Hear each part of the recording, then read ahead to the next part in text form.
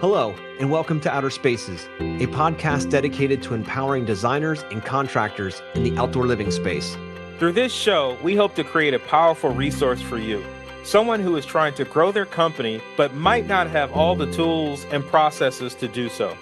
On Outer Spaces, we are passionate about breaking the chains of small mindsets and helping contractors just like you take control of their businesses and their lives. My name is Joshua Gillow. And I'm Dwayne Drawn.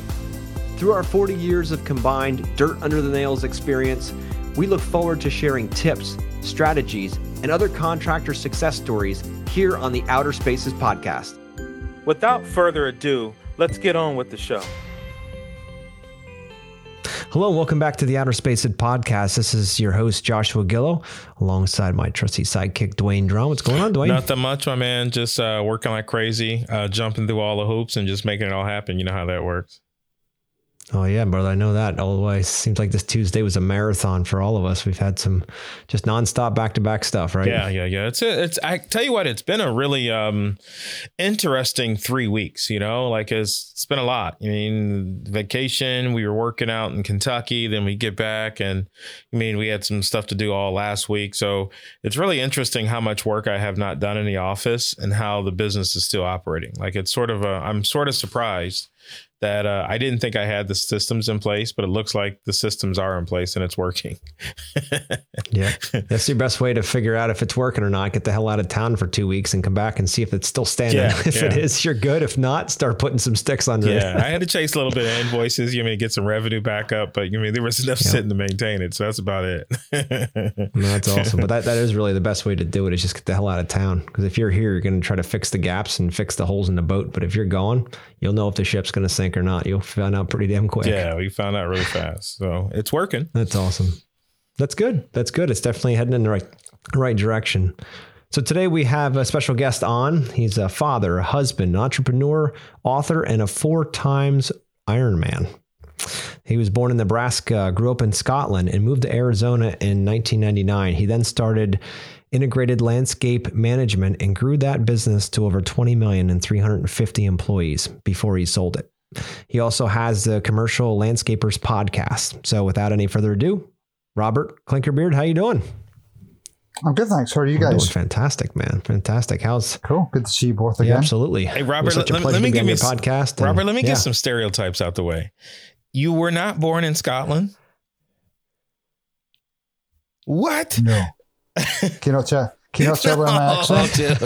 You have an accent? I was born in a small town in Nebraska, Grand Island of Nebraska. I heard Josh give the interview thing, and I'm thinking did he get it wrong? He said born in Scotland and he lived in Nebraska. So I'm sort of even with the last name and everything, that's not right. You're like, well, it's funny when I go abroad and come back through customs and passport control. Give them the passport, they look where I was born, and then my accent kicks in, and I talk to them, and I get this weird looks all the time. It's like two things don't add up here. Something's not quite right. They don't add up, yeah. Give me that funny look. Should we let this guy in or not? Yeah. That's awesome. My son is actually, my stepson, his last name is Ramadani. Okay, try flying back with him. Oh yeah, I'm sure. Yeah. You go in that line. Yeah, you go in that line and you get butt naked. Yeah, that line far away. Exactly. And it's African. You see the gloves come out. And the crazy part is it's African. It's not even whatever they want to call it. It's African, which is the crazy part. So the stereotypes in this world is amazing, what we do to each other. Oh yeah. That's sure that's funny. No doubt in that. So Robert, what was it like growing up in Scotland? I don't know much about Scotland. What's it like there? Yeah, it's a beautiful place. People are great, very passionate people, super friendly people. It's green. It's tons of amazing whiskey. Home of golf, of course. Nice. So yeah, it's a really cool place, but it can get pretty depressing in terms of it's it can rain a lot. It can get pretty bleak during the winter when the hours, the light hours are very short. So that's part of the reason why we like to drink a lot over there. Something to do, right? It's Yeah, something to do. But no, amazing people. I love going back there. My family's still across there. So, yeah, I can't say enough about Scotland. Yeah. That's fantastic, man. So, all right. So then you moved back to, actually moved to Arizona in 1999. How old were you when you moved back? Oh, show my age now. I was probably about 35-ish. And yeah, I got fed up with, I'd say, the weather, lack of opportunities in Scotland. And I just thought, you know what, life is too short.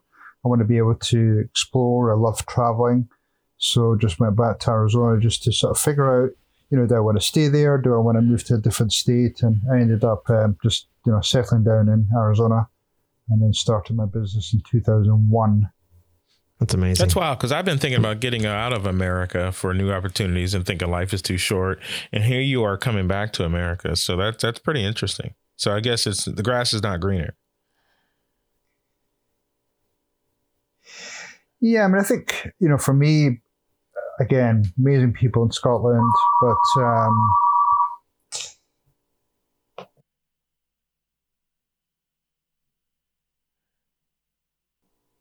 I'm not sure what happened there, but in terms of just not very entrepreneurial, they're not very pro-business. There's not a great deal of push to be successful over there. So I just felt as though, if at any time anybody got successful over there, I felt as though there was that big movement to try and chop them down a little bit. Mm. So, when I came across actually to Scottsdale to visit, I just saw these people in, beautiful cars, beautiful houses, and these were their second or third houses.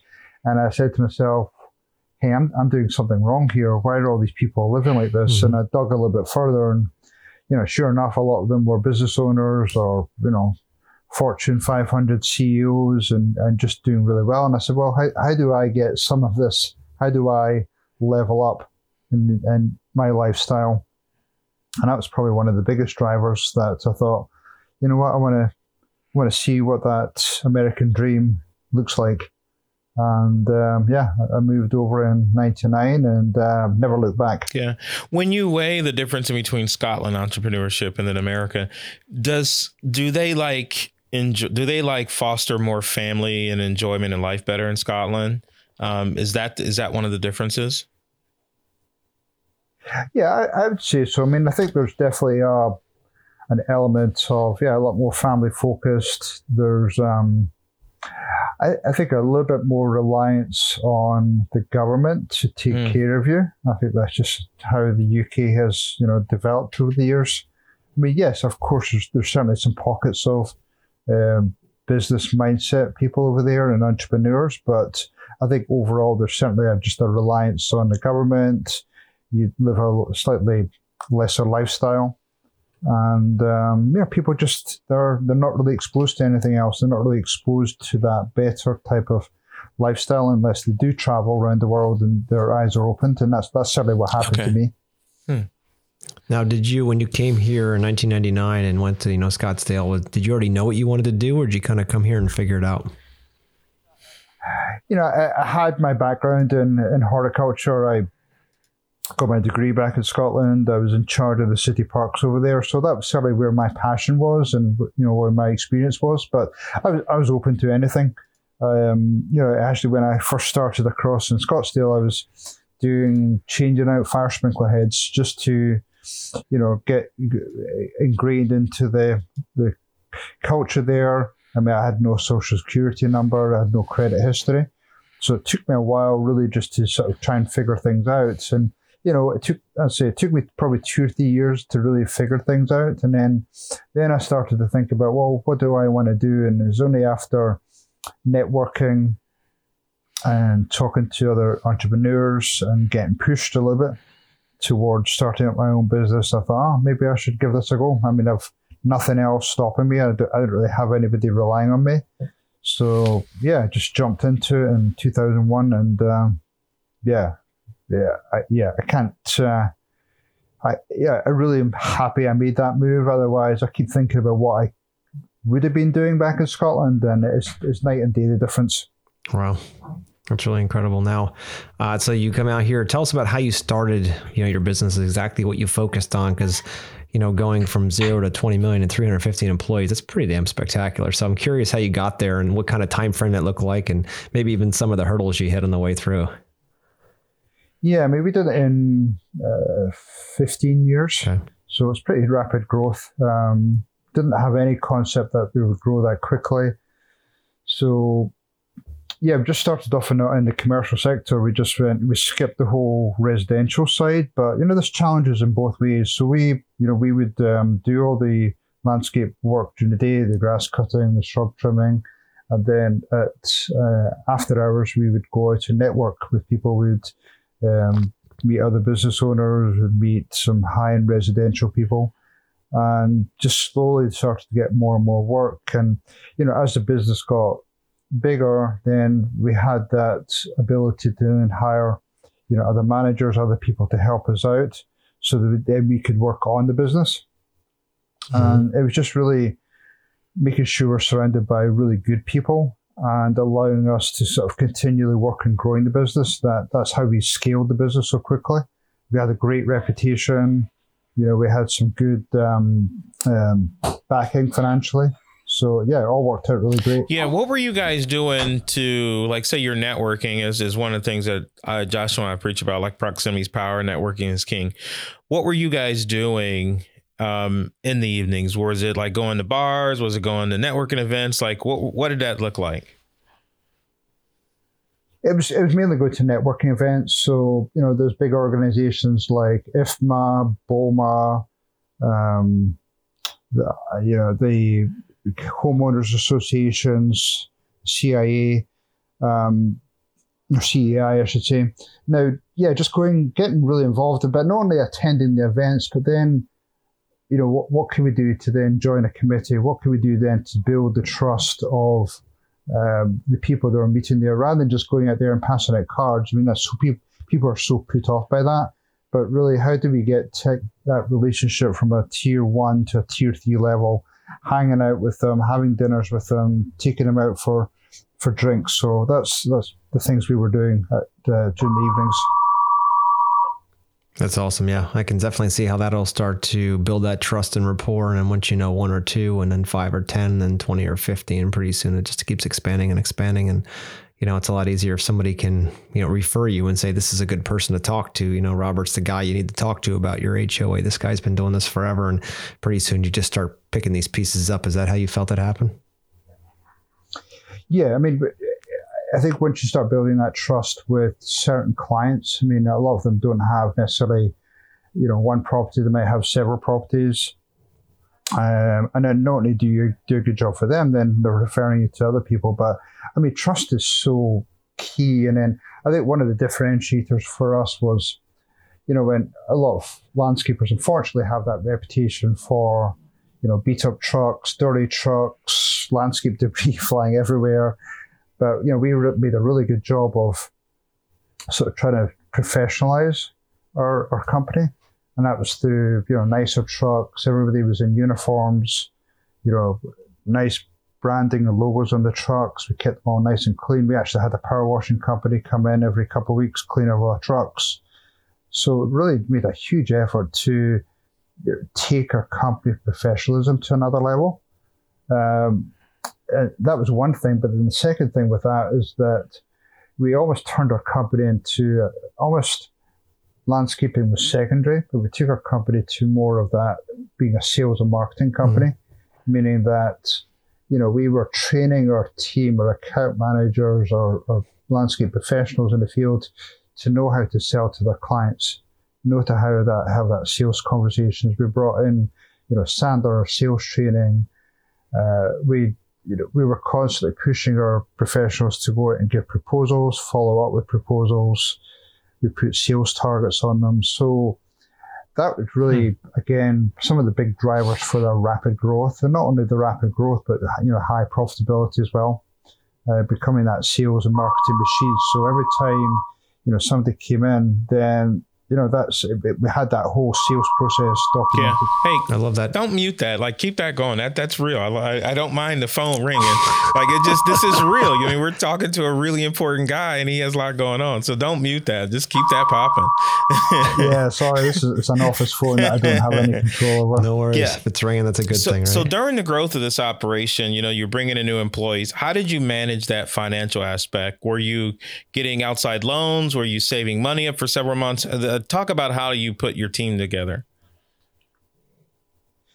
So initially, we did, I sold my truck. We used a lot of credit card debt just to sort of get the business off the ground. But, we knew pretty early on that we struggled with the financial part of the business. So, we hired a good bookkeeper. And it was only probably after 2 years in business that we were able to approach the banks. I mean, banks wouldn't even look at us the first couple of years just because we're such a new company. But probably after 2.5 years, we probably got maybe 75,000 as a line of credit. And as we built up that credit history, we had good reputation out there. Then we started to increase our line of credit. So, and I think another game changer for us was, initially we were making the mistake of we were billing our monthly recurring, lawn service, maintenance at the end of the month. And we said, well, why are we doing this? We actually had a consultant come in and give us a nudge, but we ended up changing that to billing at the beginning of the month. So that by the time they paid after 15 or 30 days, it was usually by the time we finished our service. So that was a big game changer in just helping to cash flow a business. Yeah. Nice. No, that's awesome. So let's go back to, you mentioned something earlier about having each one of your team members, quote unquote, be salespeople for the company. When did you realize that'd be a good idea? How did that affect your business and how did that impact your growth with that mindset? I don't know if you've ever come across somebody called Chet Holmes. So Chet Holmes wrote a book, I think, called The Sales Machine. So a few of my partner and I, we had, I think, one of the other leaders, we went to a Chet Holmes event and just came away thinking, wow, we're not even scratching the surface on what our sales messaging or marketing looks like. So from that moment onwards, we actually brought in that company to help develop sales messaging, sales tools, or elevator pitch. So it was a real campaign. We probably spent about 6 months really dialing that in, even to the point where if we went in to do sales presentations to clients or property managers, then it was really dialed in. We had a PowerPoint presentation in place. We knew what we were going to see at every single slide. But, it took us 6 to 9 months to really dial that in. But once we dialed it in and really addressed the pain points for our clients, it almost felt as though we were bringing in new accounts hand over fist, because we felt as though we'd really hit the point of, that pain point of clients. Nobody had ever done that before. So it was huge for us, a big game changer. No, it's really cool. I know that we've figured that out along the way as well. That, oftentimes businesses focus on sales being a one person or a one group task and everyone else just does their thing. But in reality, the entire team speaking the same sales language, the same, hot buttons, the same pain points that the clients have, and constantly know how to, come back with a great statement or come back with a solution for them, and having the same dialogue throughout, no matter who they're talking to in the company, whether it's the front lines or it's the designer or it's the estimator or it's the people installing. And I mean, having that dialogue always about the same really helps with that, the communication side of things, so that the client can feel like they're kind of all well-handed by one large hand, as opposed to 50 little hands that have different opinions about everything. And like, don't listen to George. George knows what he's talking about. This is how you're supposed to do this. And when you start seeing that come into a group, what happens is you start losing trust, and the client starts thinking, wait a minute here, is that just one person's idea? What about the other ones that are actually building this project, or the other ones actually designing this project, and they don't even believe the same stuff that their boss is telling them, or whatever. You know what I mean? So having that everyone rowing in the same direction is huge when it comes to building that trust and rapport with your customers.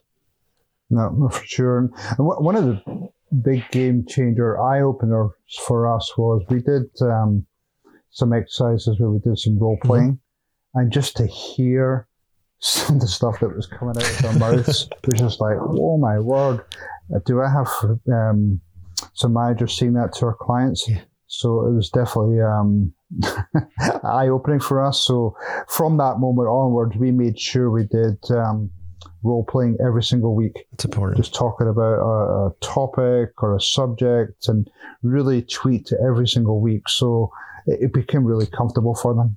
That's super important, the role play side. And that's why, you know, here with our program, our sales program, it's weekly role play.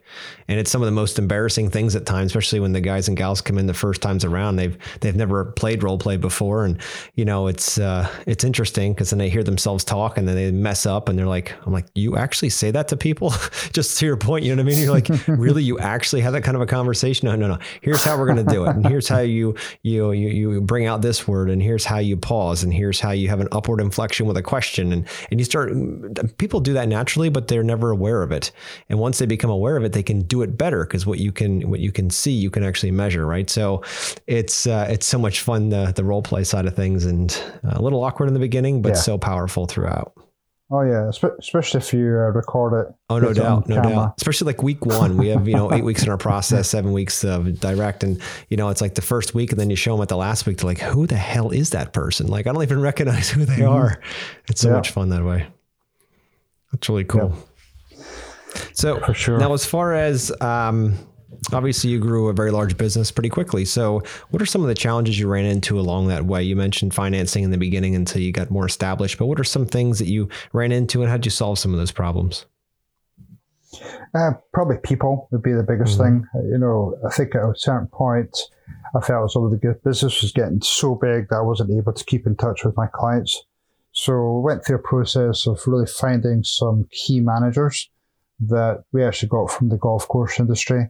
I brought them in as account managers and then coached and developed them to become eventually branch managers. So they eventually became my 4 branch managers, 3 in Phoenix, 1 up in Vegas. And again, they were just rock stars. I mean, initially they were coming in and they were looking at, there was like a revolving door in my office where I was giving them all the answers. And there's a little bit of ego there. But I thought, well, I'm really enabling those managers. So I changed it in terms of when they came in asking to fix a problem. I said, well, how would you deal with it? So it developed them into becoming better managers, better leaders. And through time, they were running almost like their own little mini company. They were looking anywhere from 3 to 7 million of branches.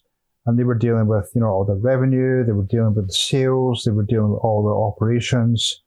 And I think it was just through that careful mentoring and coaching over the years that helped. And then the second piece of that is giving them direction of where the company is going. So everybody was completely aligned. So we had some revenue numbers. We had some, we had some growth challenges. We were going to different markets, but we all knew where we were going, and each of them knew exactly what they needed to do to be part of that, effectively part of that roadmap. So, they had every single week they would report on their sales numbers, they would report on their gross margin for labor, material charges, and again, it allowed that alignment amongst the team. And they knew where they needed to pick up or hit their targets. And so that allowed every area to work independently from me. And I was able to then come in and check in them weekly, monthly. It allowed me to do my trips, allowed me to do my Ironman racing 20 plus hours a week.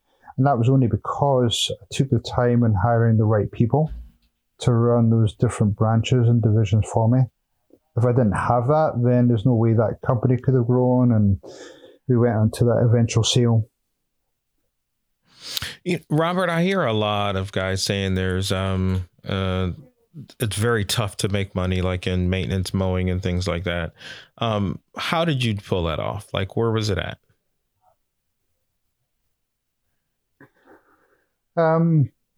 Maintenance that recurring revenue is nice because, it does improve your valuation, that you can rely on that monthly income coming in. But I think the key for us was, building that sales machine. So then we were able to upsell on work within that maintenance accounts. So we were selling anywhere from 80 to 120% value of that maintenance contract in enhancements on that job. Okay. And not only were we having that amount of upselling, but we were also making really nice margins, anywhere from 50 to 60 to 65%, depending on the type of work. Yeah. So those are again, real game changers for us, is that, maintenance is almost gets you in the door. And it's nice to have that reoccurring revenue to pay the bills. But where you make the money is on all the upgrades, all the tree pruning, flower planting, mulch or granite, wherever you are in the country. And you make some good margin on that. And you've built that trust with the client. So it's a relatively easy sell. So maintenance was sort of, because I hear this a lot and you hear from like larger companies. So maintenance was more or less your marketing engine. And from that point, you basically manage your upsells and you grew the business from that. Yeah, maintenance was definitely, we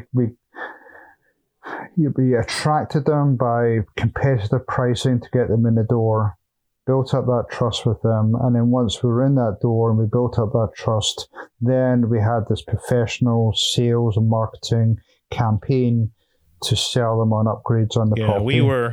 We were, when I used to have a maintenance lawn care company with a commercial account, we were like $36,000 a year to maintain this property.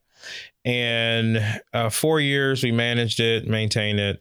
And after the fourth year, I get a phone call from the director and she says, hey, I love you guys. You guys are doing amazing work. But she said, my whole office is looking at a bid for $18,000. And I'm like, first you downplay the company, like 18,000, that's going to be a garbage company, blah, blah, blah, blah, blah. And she said, no, it's not a garbage company. And it was like, you mean Brickman? So I'm sitting here looking like they undercutted us. By almost half. How in the world were they doing that? And we're like, we were making money, but it's really just three of us running this company. We're maintaining these properties and they undercutted us by, half. But I look as they were working about a year in, I look up and I drop, you drive past in anger, like, effers, they took my job. You look over and there's this big, huge brick paver, thing going in, there's trees going in. It's probably like a $500,000 project going on. And they were obviously involved in it. So they knew how to upsell, get in for some cheap prices, and then just their salesman probably just kept whacking them in the head for changes every other day. That's probably what happened. Yeah. Yeah, that, and also just, is there a genuine way that you can maintain a property a little bit more efficient? Is there other properties nearby which they're already doing, so it makes the windshield time between properties a little bit easier? So, there's multiple different things that we looked at. Again, when we had a big property that came up to bid, we looked at it from 10 different angles just to see, how tight can we get it? How much money do they typically spend on capital improvements a year? What's coming down the pipeline? So yeah, that's typically what we did when we really sliced and diced a new opportunity that came in the door. Okay, so there was a completely different look at it, because when we hit the property, it was our entire day. Like I said, it was 3 guys, 1 truck, and we had our machines. They probably pull up with 4 or 5 trucks, knock it out in 3 hours, and they're hitting 3 or 4 other properties on that same day. So I see what you're saying. And then their salesman is probably meeting with them once a month and going over improvements and changes. So there's a totally different mindset on how they approached it. Yeah. We approach it like it was like Josh says, the homecoming queen. They've already been boning the homecoming queen.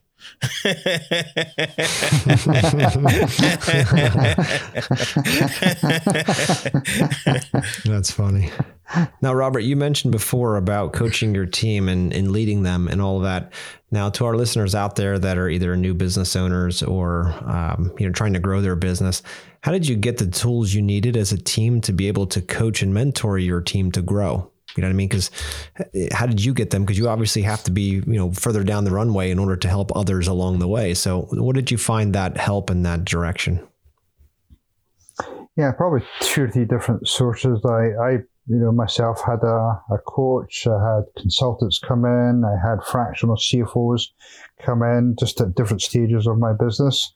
I joined a business group called Entrepreneurs Organization, EO, and again, surrounded by other business owners, different sizes, different industries, and I learned a lot from them. So I really, that group even had, speakers, presenters. As I say, one of them was at Chet Holmes. We had Vern Harnish was Scaling Up. So I just tried to soak in as much of that education and learning that I could. And rather than just go back and, vomit all over my team with all this information, I'm just very selective on what are 2 or 3 things that we can adopt to improve the business every single year.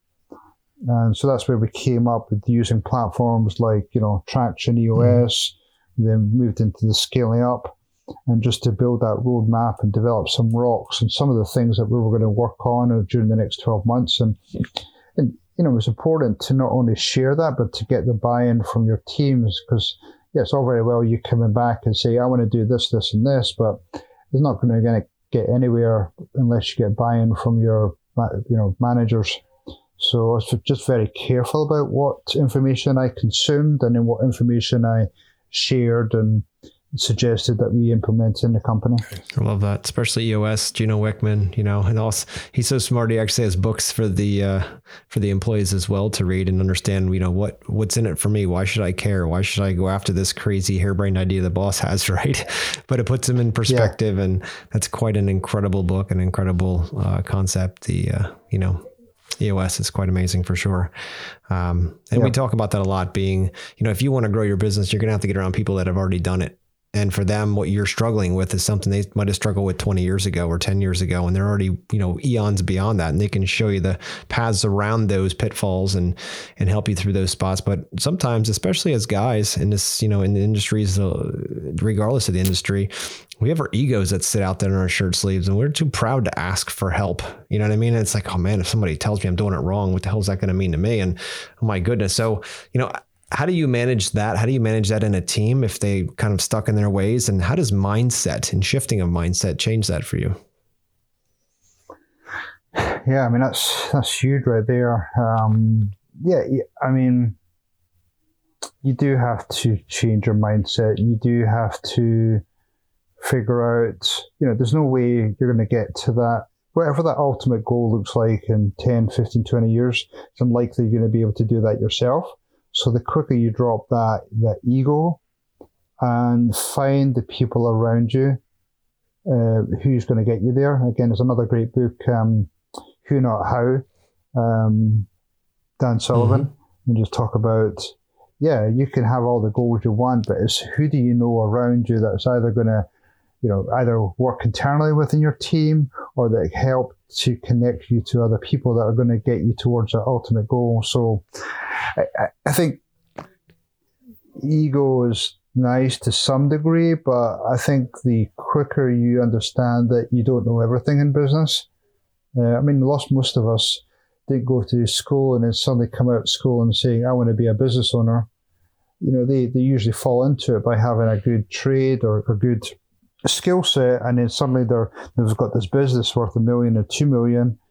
And it's like, well, I didn't know how I got there. What do I need to do to grow to the next level? So, there's so many people out there, especially in the landscape industry, who are so humble and willing to share information with others. It's probably one of the best industries out there for people being willing to do that. So, the more questions you ask, the more time you spend listening, I think that's just going to really help you in your business growth in the future. Nice. I love that. Robert, when you were growing, were there a lot of companies like yours, or you meaning the growth and the size, or you were basically putting together your own beast by yourself?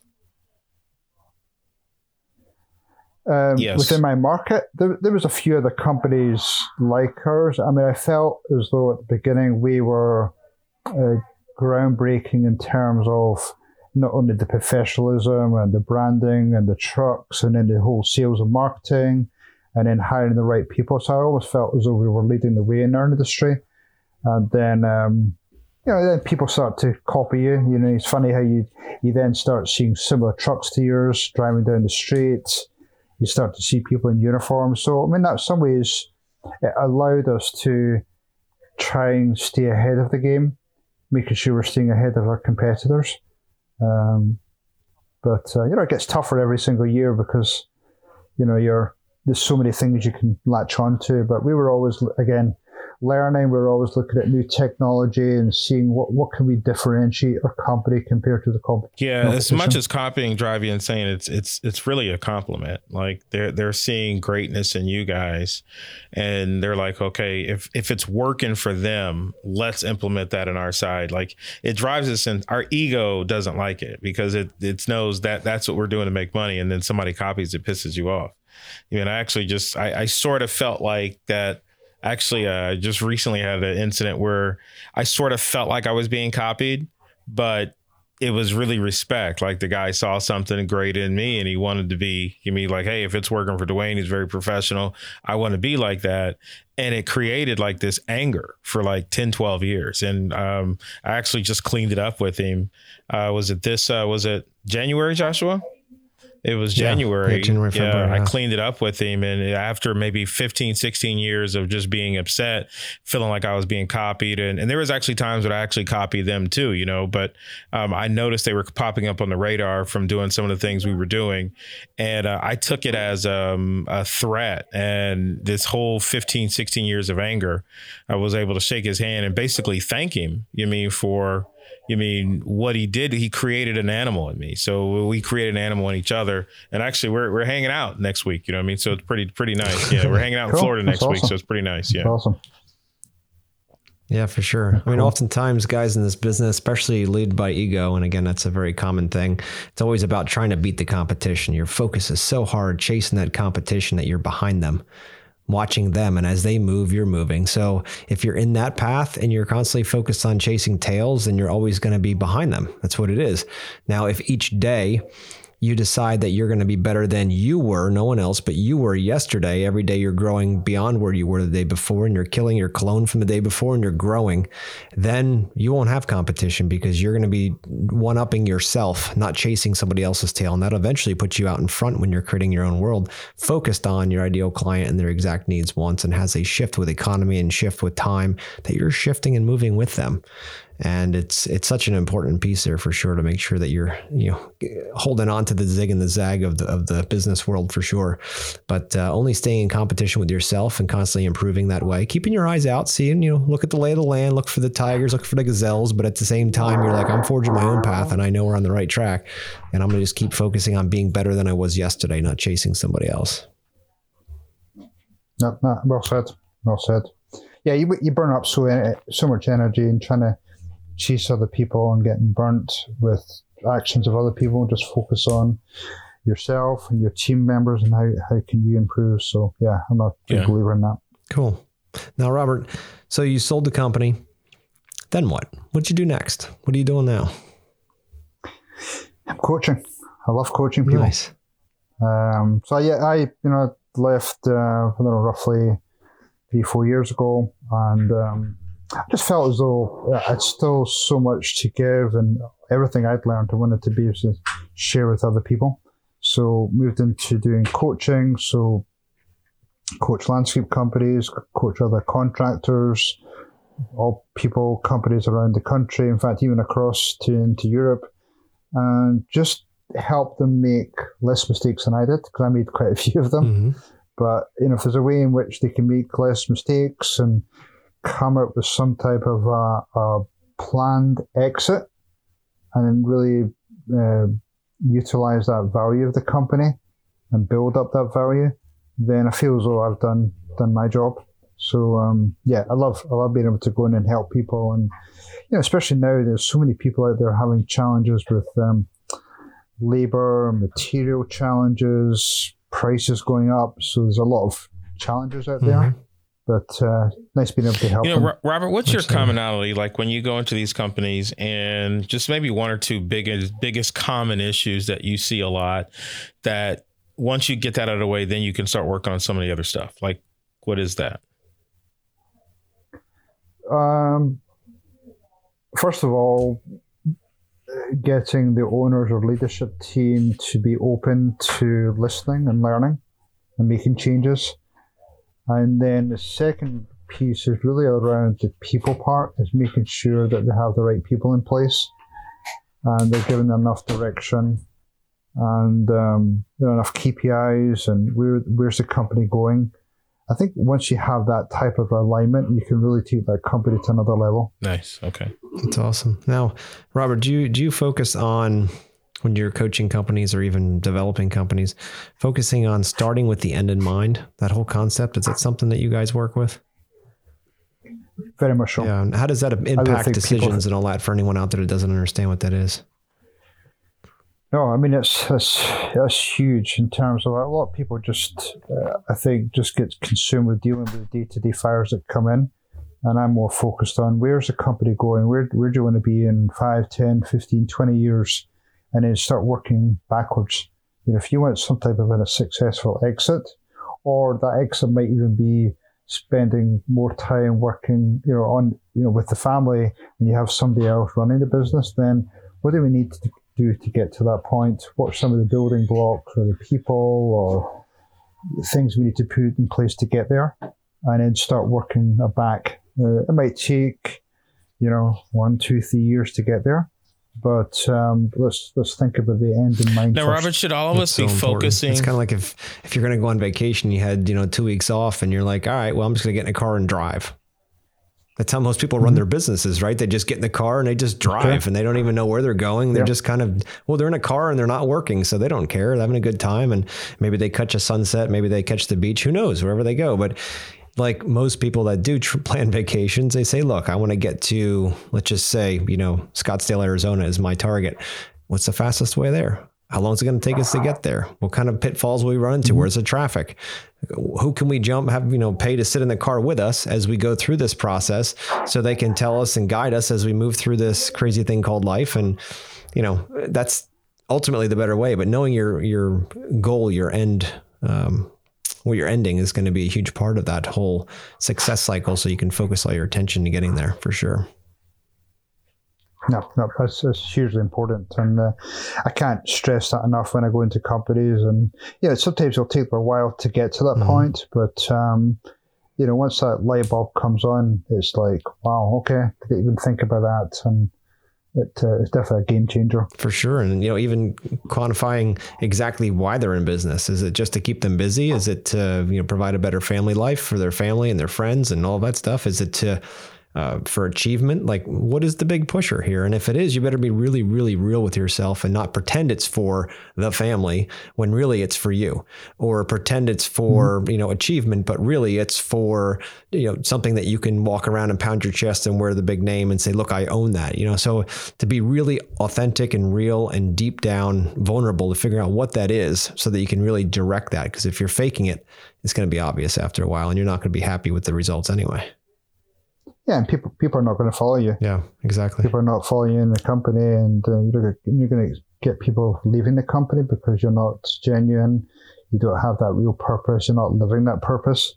So if you're real about it and you've got something that people can get behind, then more likely your retention is going to dramatically increase. Absolutely. Well, Robert, it's been a ton of fun here. I've really enjoyed our conversation. So how can people find you? You say that you do coaching now and all of that. How can people find you and see what you're about and see if you're a good fit for them to help them get to the next level? Yeah, for sure. No, so LinkedIn, Robert Klinkenbeard at LinkedIn, and then my website, which is the radixgroupllc.com. So RADIX.